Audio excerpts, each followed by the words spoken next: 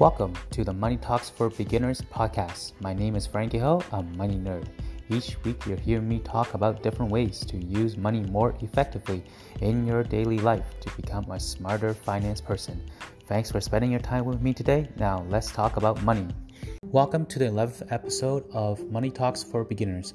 Today we are going to talk about how to use fundamental analysis to identify stocks to buy. As last episode we talked about what are fundamental analysis and technical analysis, and we also talk about briefly how to use them. This episode we are going to talk about how to use fundamental analysis for your stock picking by talking about obviously how to use them in a step-to-step process for both growth and value stocks. Also, just to let you guys know, I use a more of a top-down approach where I look at the worldwide economy or environment first, then after I look at specific industries, and then lastly individual stocks. If you want to refresh your mind what is the top-down approach and the down-top approach, please go back to episode 10 for fundamental analysis versus technical analysis for Money Talks for Beginners. So step 1, worldwide economy. So first thing we want to look at is what is the current trend and the economic health of the global economy, your own country's economy, and the countries you want to invest in. How are they like right now? What is the current trend and economic health for them? So for example, we all know that COVID-19 in 2020 and in 2021 for some countries like India and Canada, COVID-19 obviously came, and a lot of other countries also at the same time experience strong economic and financial stress on everyone, both on the individuals and the businesses in all the countries alike, where a lot of people obviously experience job loss, and a lot of business end up closing down because of the loss of profits and also because of job loss, creating a very vicious cycle where people lose job, or people that have jobs are not willing to spend, causing the profit margin obviously for a lot of business to go down. And when that happens, it just repeats, and then people get laid off, and then more people are more afraid, and then at the same time essentially creating this cycle as I mentioned before. So what does the government do? So a lot of people and a lot of government is essentially in order to prevent an even deeper recession or possibly leading to a depression for their own countries, a lot of countries decided to essentially do QE, or very similar to quantitative easing in 2008. They also printed a lot of money to give to people both in needs and people not in needs, in order to attempt to encourage people to go out to spend more, and essentially to hopefully boost the economy to prevent further damages to their overall economy for their own countries, and for worldwide. Hopefully, as each country improves, it can improve the worldwide economy. And because obviously nowadays the global economy is pretty much worldwide, right? So it's all globalized. It's no longer one country. So it doesn't really help very much. And a lot of countries do other type of stimulus package or ideas, like reducing lending requirements, reducing interest rates, to encourage more borrowing, and to reduce interest expenses for burdens for businesses and for both new and existing businesses, in order to hopefully maintain people having jobs and to hopefully create new jobs at the same time. So overall, when the government essentially issue some government checks to give to people that are both in needs and not in needs, and lowering lending requirements and reducing interest rate, pretty much like a stimulus package. Is this really a good thing? Overall, I think it's a good thing, because when the COVID-19 first hit, the unemployment rate went up like crazy. The amount of people obviously looking for jobs, it's a lot, even though it's a very narrow sector, mostly in an entertainment tourism area, but there's still a lot of people being employed there. We have to make sure we find ways to support the economy and support the citizens that's living in your own respective countries. Of course, you don't want them to starve. So, and when that usually happens, when unemployment usually is high and a lot of people have no choice, crime rate tends to go up, because as people get more desperate, they think of different ideas that they usually don't think of. So I think it's a good idea that government issue government checks for these people, which is a form of quantitative easing, essentially just printing money to give to people to spend. So overall, I think it's a good idea to do that, and also it helps support struggling businesses too, as people starting to have more confidence about spending more money as the government gives out free money. So for people who obviously still have a job who doesn't really need the government checks, when they receive their money too, they might be able to spend more too, because they know it's just like extra money and it's free money. So they're more willing to spend that money. When that happens, it should hopefully provide the necessary support for the businesses to also stay in business and to keep their employees employed too. So overall, it's a good thing. But what about the people, essentially, as I mentioned before, that don't need the money and just got the free money? Well, they're free to do whatever they want with the money. So what does most people do with the government checks? So most people, they'll obviously spend on purchases, so they buy more stuff, things that they usually don't have the money or additional money to buy, but because of the government checks, they can now buy it. So that's sweet for them. And some people would choose to use the money to pay off some debts, like student debts, auto loans, some part of their mortgages. Some people choose to save it in the bank account, making very, very, very low returns. I don't know why people do that. With the reduced interest rate, it's pretty much is way lower than inflation. So it's pretty much losing purchasing power, but some people still feel it's safer just to save it in the bank accounts. And lastly, some people choose to invest it into the stock market and real estate market, as they have more money than before to do some sort of investments. And some people even went above that because of the lower interest rate and the reduction, or I guess having less barriers to borrow more money. Some people borrow more money to invest around this time, which is pretty much like a leverage trader or leverage investor dream. So how like a lot of real estate investors, they have a down payment, and then nowadays they have even less requirement to in order to meet the requirement to borrow money to invest into real estate and then sell it out. So hence you see a lot of real estate price in the US and in Canada. Canada has been pretty high the last 70 years by now. So there's nothing new really going on in Canada, especially in Toronto and in BC. It's been going on for 7 years now about. So if you were a smart investor like myself, you would have started investing your money as soon as your own country's government announced any sort of stimulus package in order to support both, I guess, their own citizens and businesses, and essentially help people out in a sense. And that actually encourages people to use the money to buy more real assets like stocks and real estate, as there are more money chasing these type of assets than ever before.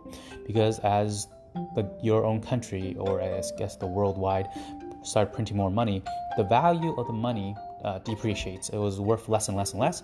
So how people combat that is by buying actual real assets that has value. So stocks that represent actually the company, and real estate obviously is the property you're buying. So you would have noticed that that this is happening if you actually stay up to date by reading your own country's news or international news for seeing what's happening with the worldwide. You can also check out a lot of different types of investment/finance websites in order to look at what is happening with the stock price and the real estate price. I guess the real estate you'll be looking at your own country's real estate websites or realtors websites. They'll tell you what is happening with the real estate property value. And essentially, you can decide what is it going up, is it going down, is it going sideways. But what I've seen in North America, especially in Canada and in US, real estate prices has been going up at a much faster pace than inflation. Stock price, and mostly in the US, has been going up a double digit annually for the last 10 to 15 years now. Canada is a bit slower. It's around 7 to 8% on average, but it's still going up above more than 6%, and obviously a lot better than the 2%, and a lot better than a lot of the fixed deposits, which is like GICs and just putting money in a saving account, making like less than 0.5 to or 1% at the current moment. Doesn't make a lot of sense to put in there, but people still decide to do that. That's your choice. So that's the first step I looked at. I make sure I analyze what's happening with the worldwide economy, look at what's happening with the countries I'm investing into, and of course my own countries too, just to see if I would be negatively affected in terms of my employment or my business and stuff like that. The second step I will look at is the industry itself. So after we analyze the stimulus package and all the monetary and fiscal policies that the government issued, we will look at what are some of the other things that is happening within the industries. So depending on the current trend, the economic and political condition of just as I mentioned before, the worldwide economy and your own country's unemployment rates, the political stance, and other major factors, it can of course affect your own country's fiscal and monetary policies, and as a result, it will affect which industries benefit most from it. Usually when the worldwide economy are in a poor, or I guess very poor health condition, most governments will find ways to improve their own country's economy and create new jobs by issuing something called stimulus package, which is just mentioned. These industries that usually benefit from the reductions of, I guess, lower interest rates, lowering lending requirement, issuing new printed money into the economy, or more like currencies, and essentially any other stimulus packaged in poor to deflationary, which is what happened in COVID time, economic conditions. The industries that benefit the most are high growth stocks, especially tech and speculative stocks. So speculative stocks, essentially, most of these stocks are in the tech sector, but they're not really making any money yet. Most of them have very negative earnings per share. Don't know why some of the people invest into some of these companies. What essentially happened in 2020 is there was so much money chasing so few stocks, or stocks in general. Pretty much everything went up. So that's essentially why during 2020, that environment I just described, where there's this new money being injected, low interest rates, low lending requirements, and it's during a poor economic conditions. There's obviously no concern about inflation. A lot of the high growth, especially the techs and the speculative stocks, went up like crazy. It's like very quick. So essentially a lot of these companies went up at super fast pace with a lot of trading volume for them, as people also stayed at home and there's not a lot of stuff to do, so they pretty much trade. So a lot of the new investors came in, and a lot of new investors obviously go towards more of the flashy stocks, which was mostly the new innovative, destructive technology stocks or companies. They usually look at those stuff first. Even though they have poor fundamentals, a lot of them have a really good story, so they went up like crazy in 2020. That's the type of industries you should look at if you see any of these things I just mentioned, and I guess criterias I just mentioned quite a lot. So some of the other industries you might want to look at are EV companies, so electronic vehicle companies, and essentially other types of, I guess, investments, because during this time, stock market is pretty much in a utopia where pretty much everyone feels like you can do no wrong. Another type of industries or stocks to look at are high quality dividend stocks and ETF, as people want to chase yields, as the super low interest rate pretty much killed all consumer deposits or fixed deposits interest rates or interest returns on their saving accounts and GICs. So people need to find different ways to generate more income/yield. And of course, physical real estate property went up like crazy too. So these are some of the areas you want to look at in terms of what industries to look into. Some of the industries a lot of people look into when they're trying to find high quality dividend stocks are utility stocks, REITs, which is called real estate income trust, and some countries will look into telecommunications. In Canada, the big three telecommunication companies, Rogers, Telus, and Bell, are the big three, and they're usually really safe. They pay out a fair amount of dividend yield.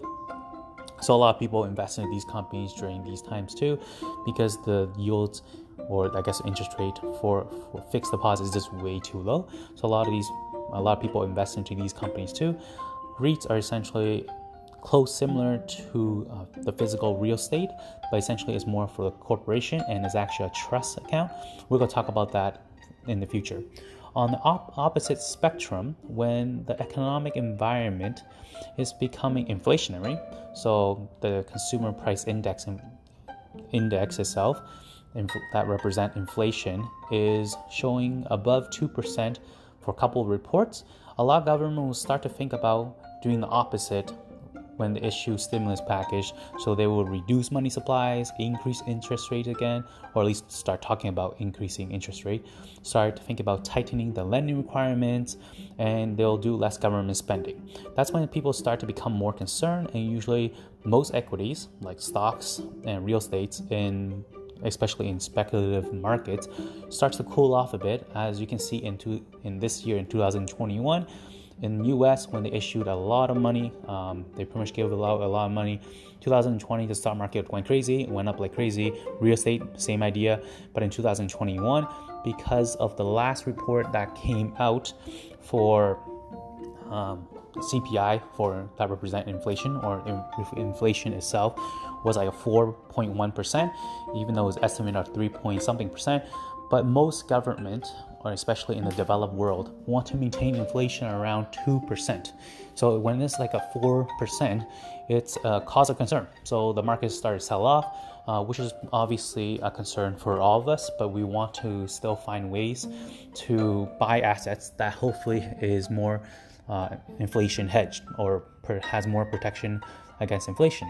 So what industries would that be when it's during an inflationary stage where pretty much the countries, your own country's government, start to think inflation is going to come soon, but they are not out of the woods yet because the economy is still relatively weak.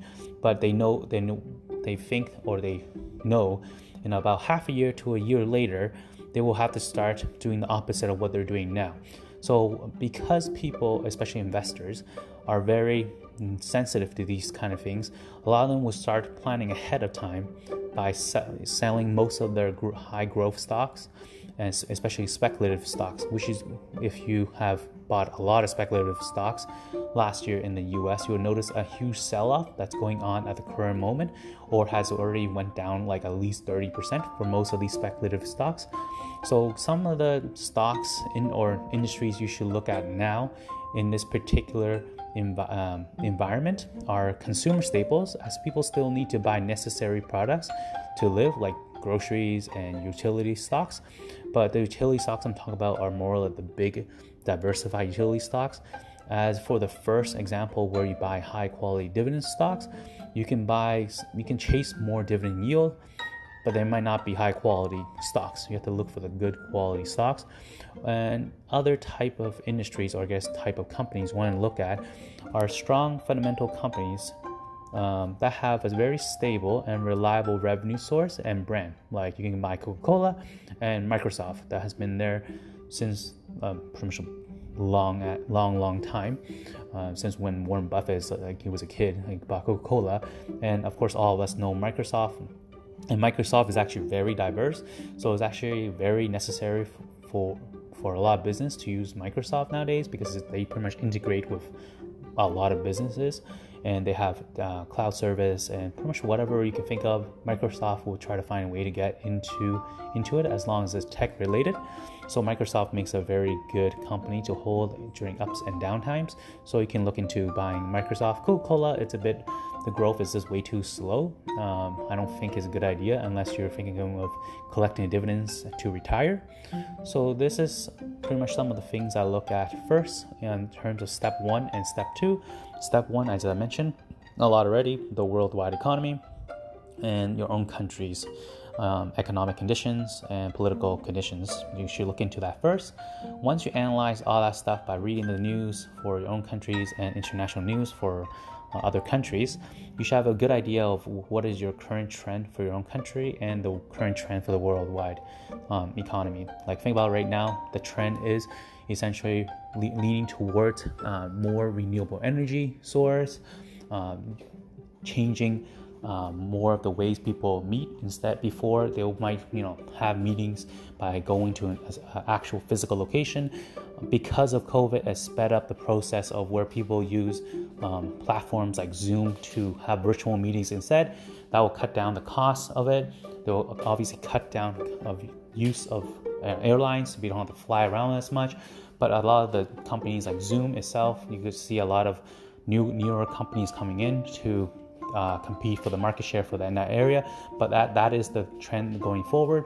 And another less noticeable trend are telehealth, where people also try to set up virtual meetings with different types of doctors around the world with their patients. Because of COVID, it also sped up that idea more, because during COVID, not a lot of people can physically go to the doctor, especially if they know they don't have COVID, but they're just doing their annual checkup. Obviously, they don't want to go to the hospital just to do an annual checkup and run into the risk of actually running into someone, unfortunately, that has COVID.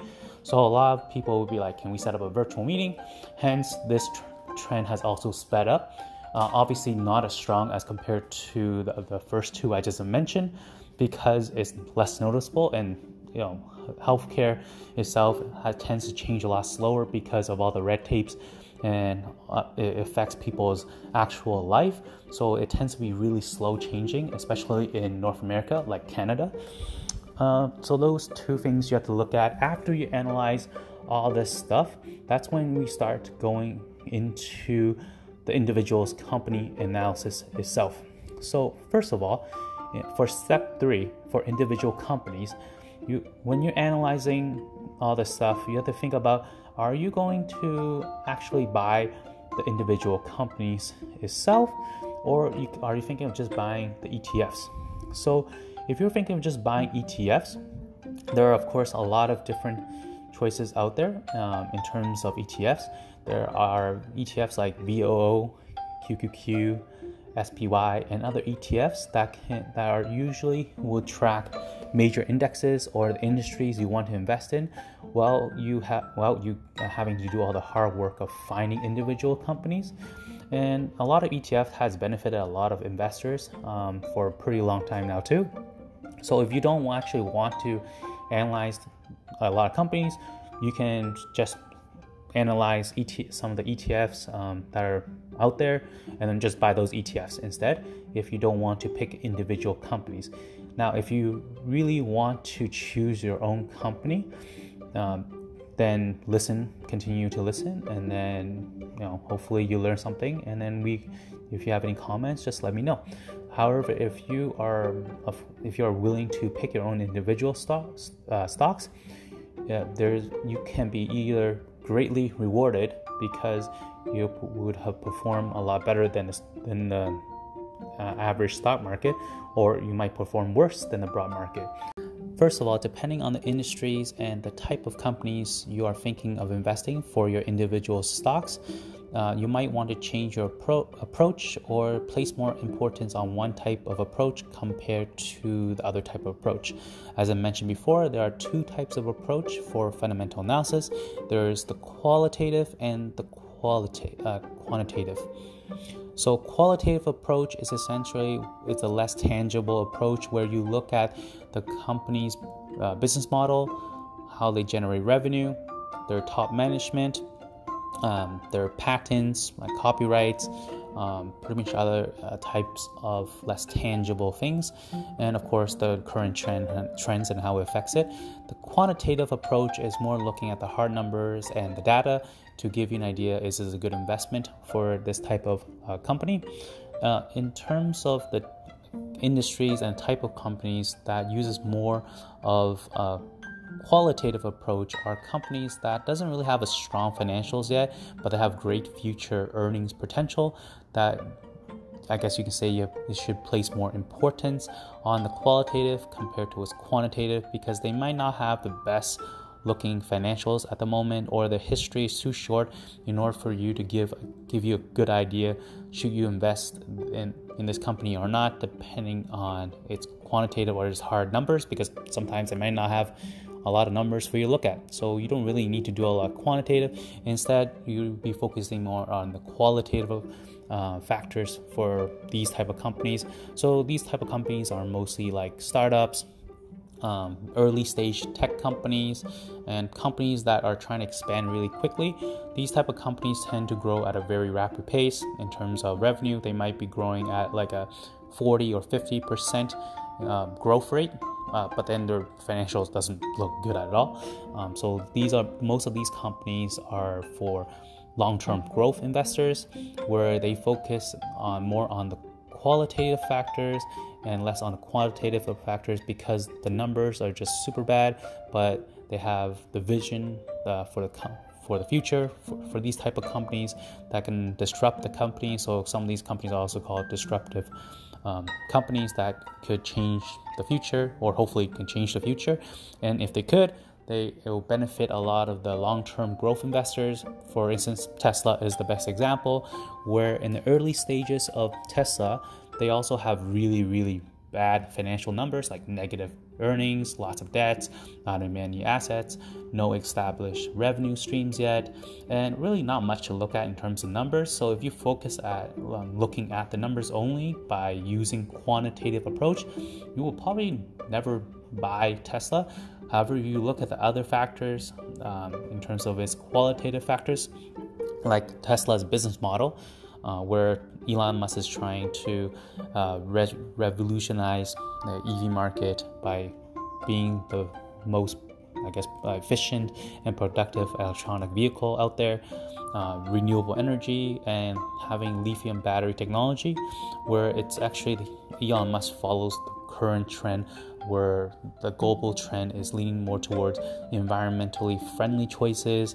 And obviously Elon Musk really caught on to that, and also he has a successful business before called SpaceX, and that really helped his brand image in terms of how to make sure Tesla has also a good image going forward. So of course, this really helped the company from a qualitative factor that is a good investment to invest into it. So if you look at the last 10 years, the chart for Tesla, there's a lot of ups and downs, which is why if you're growth investors or using more of a qualitative approach, it's not for the faint of heart. It's more risky, more ups and downs, but the potential return can be a lot more if you just rely more on the qualitative approach compared to his quantitative approach. After that, this type of approach requires a lot of convictions into the story and really buy into that story or the person or the company itself. Compare it to the others. On the other hand, companies that are more established in a more stable industry with very strong financial numbers, with a lot of very established revenue streams, you know where they get their money, then of course you can use more of the quantitative approach compared to its qualitative approach, as there are a lot of more numbers and data you can use in order to determine if the company's perceived real value, or called intrinsic value.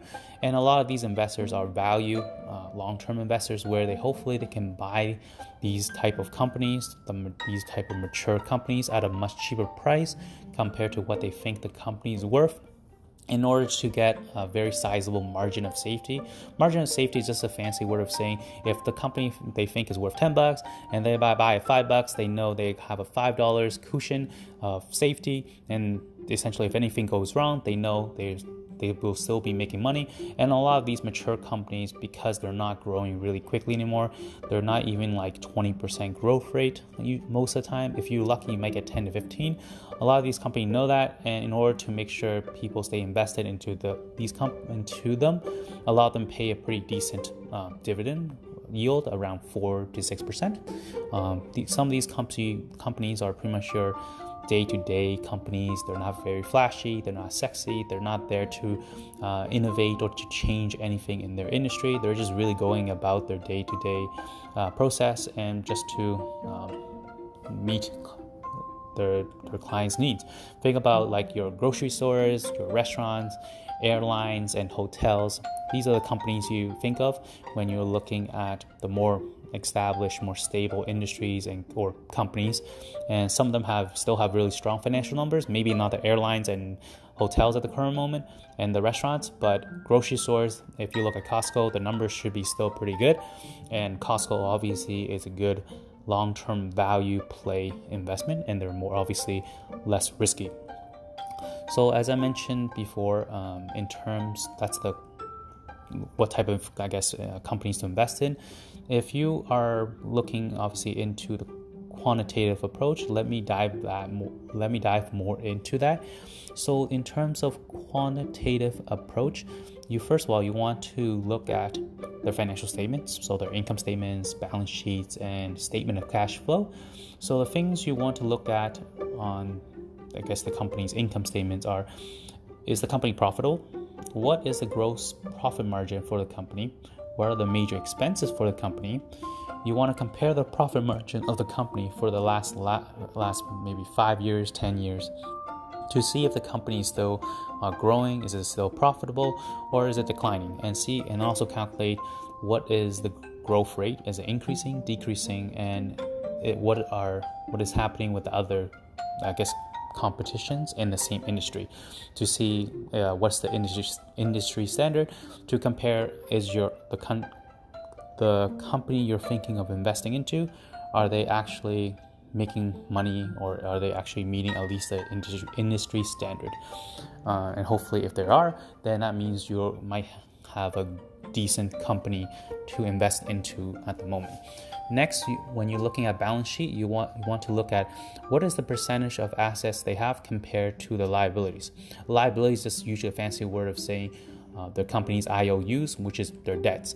Another thing you want to look at, does the company have a healthy cash balance so it can meet short-term needs and they don't have any liquidity issues?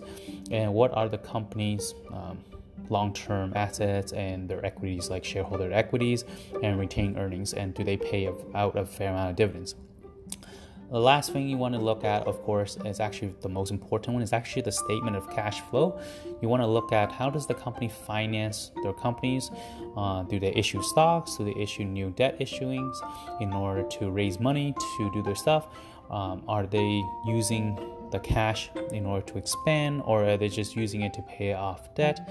And essentially just really want to understand how does the company use their money, because if they use it very conservatively, then the company might not grow, but then they might not have any sort of going concern or financial issues you can think of in the distant future.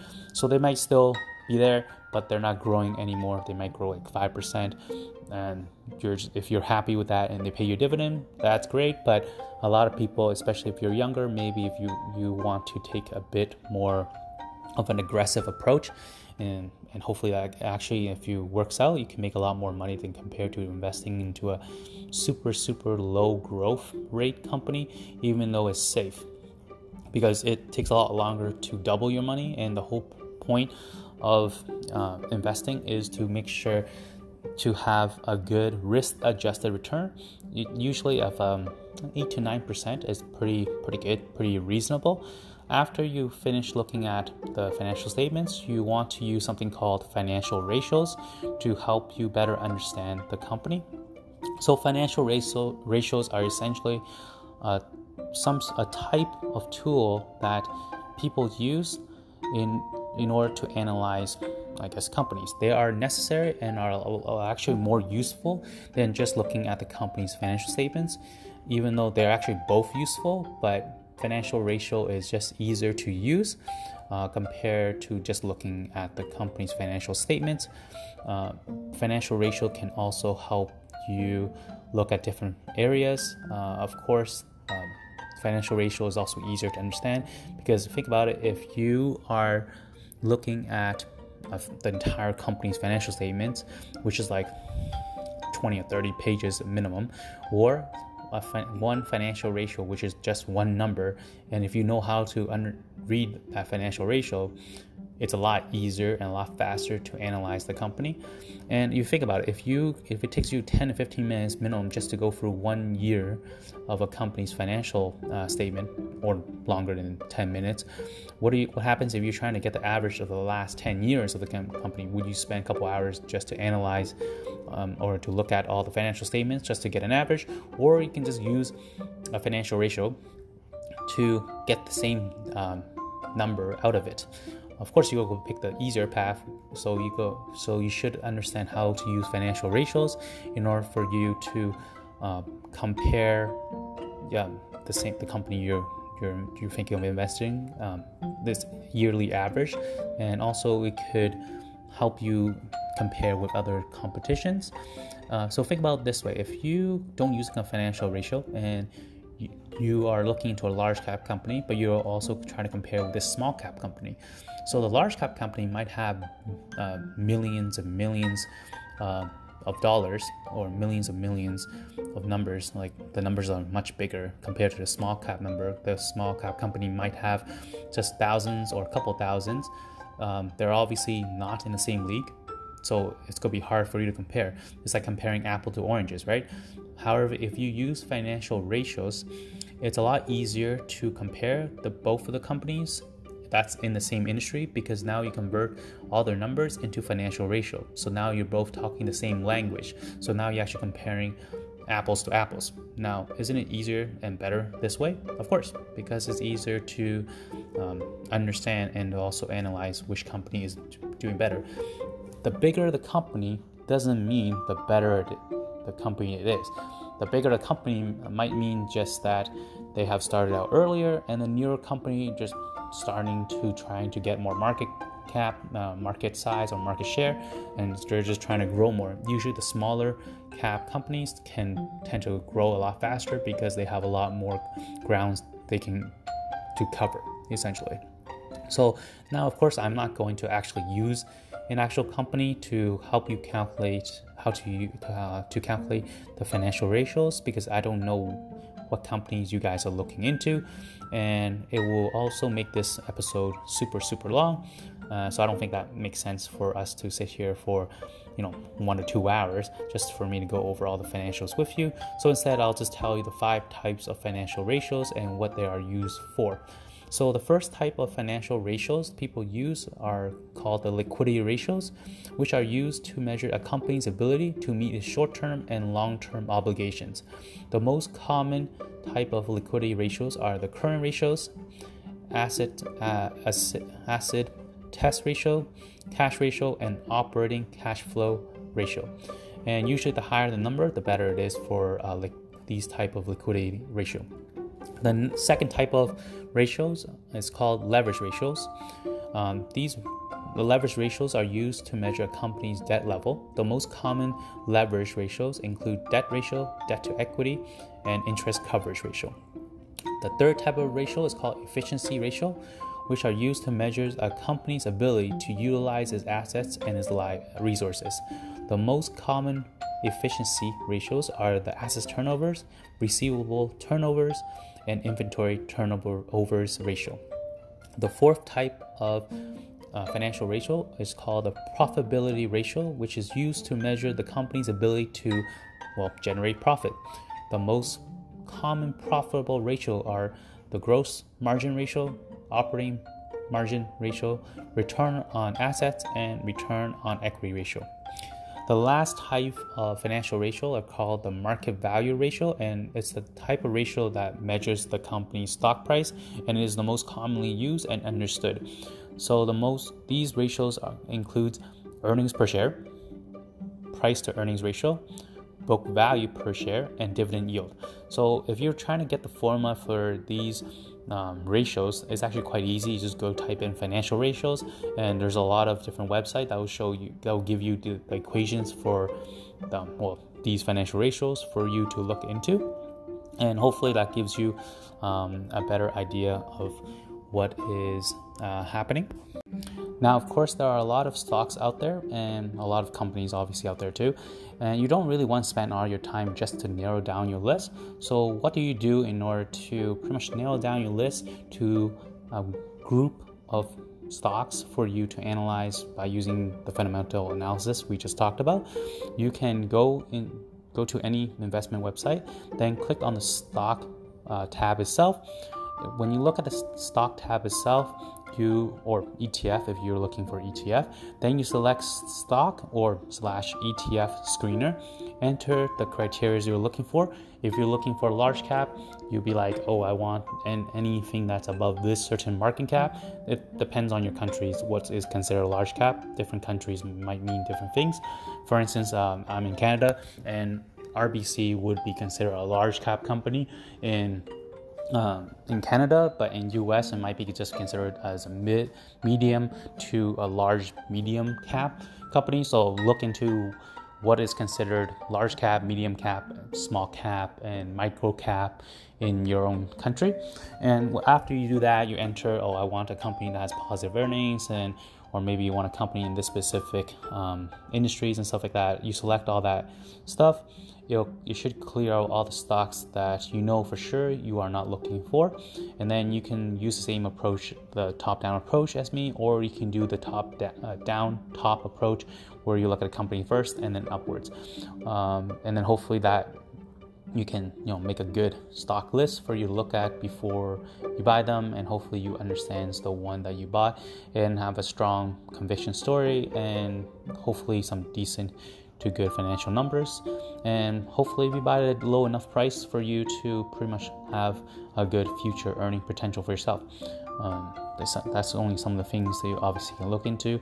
Obviously, for growth investors, you are looking more for stocks that have great future earning potentials, and for value investors, you want to buy at a good margin of safety with a potential moat. Moat essentially just a competitive edge that keeps other competition that's in the same industry or related industry out, and hopefully you can keep your own profit margin and keep going. So obviously that's where some of the areas that differs for value and growth investors. Another way you can narrow down your list and hopefully give you a better idea what to invest into is while you go to the investment / finance website, click on the industry heat map to select the industries you want to look into first, and then you select the companies from within the industry, and then do your usual due diligence for your fundamental analysis in order to pick which type of stocks.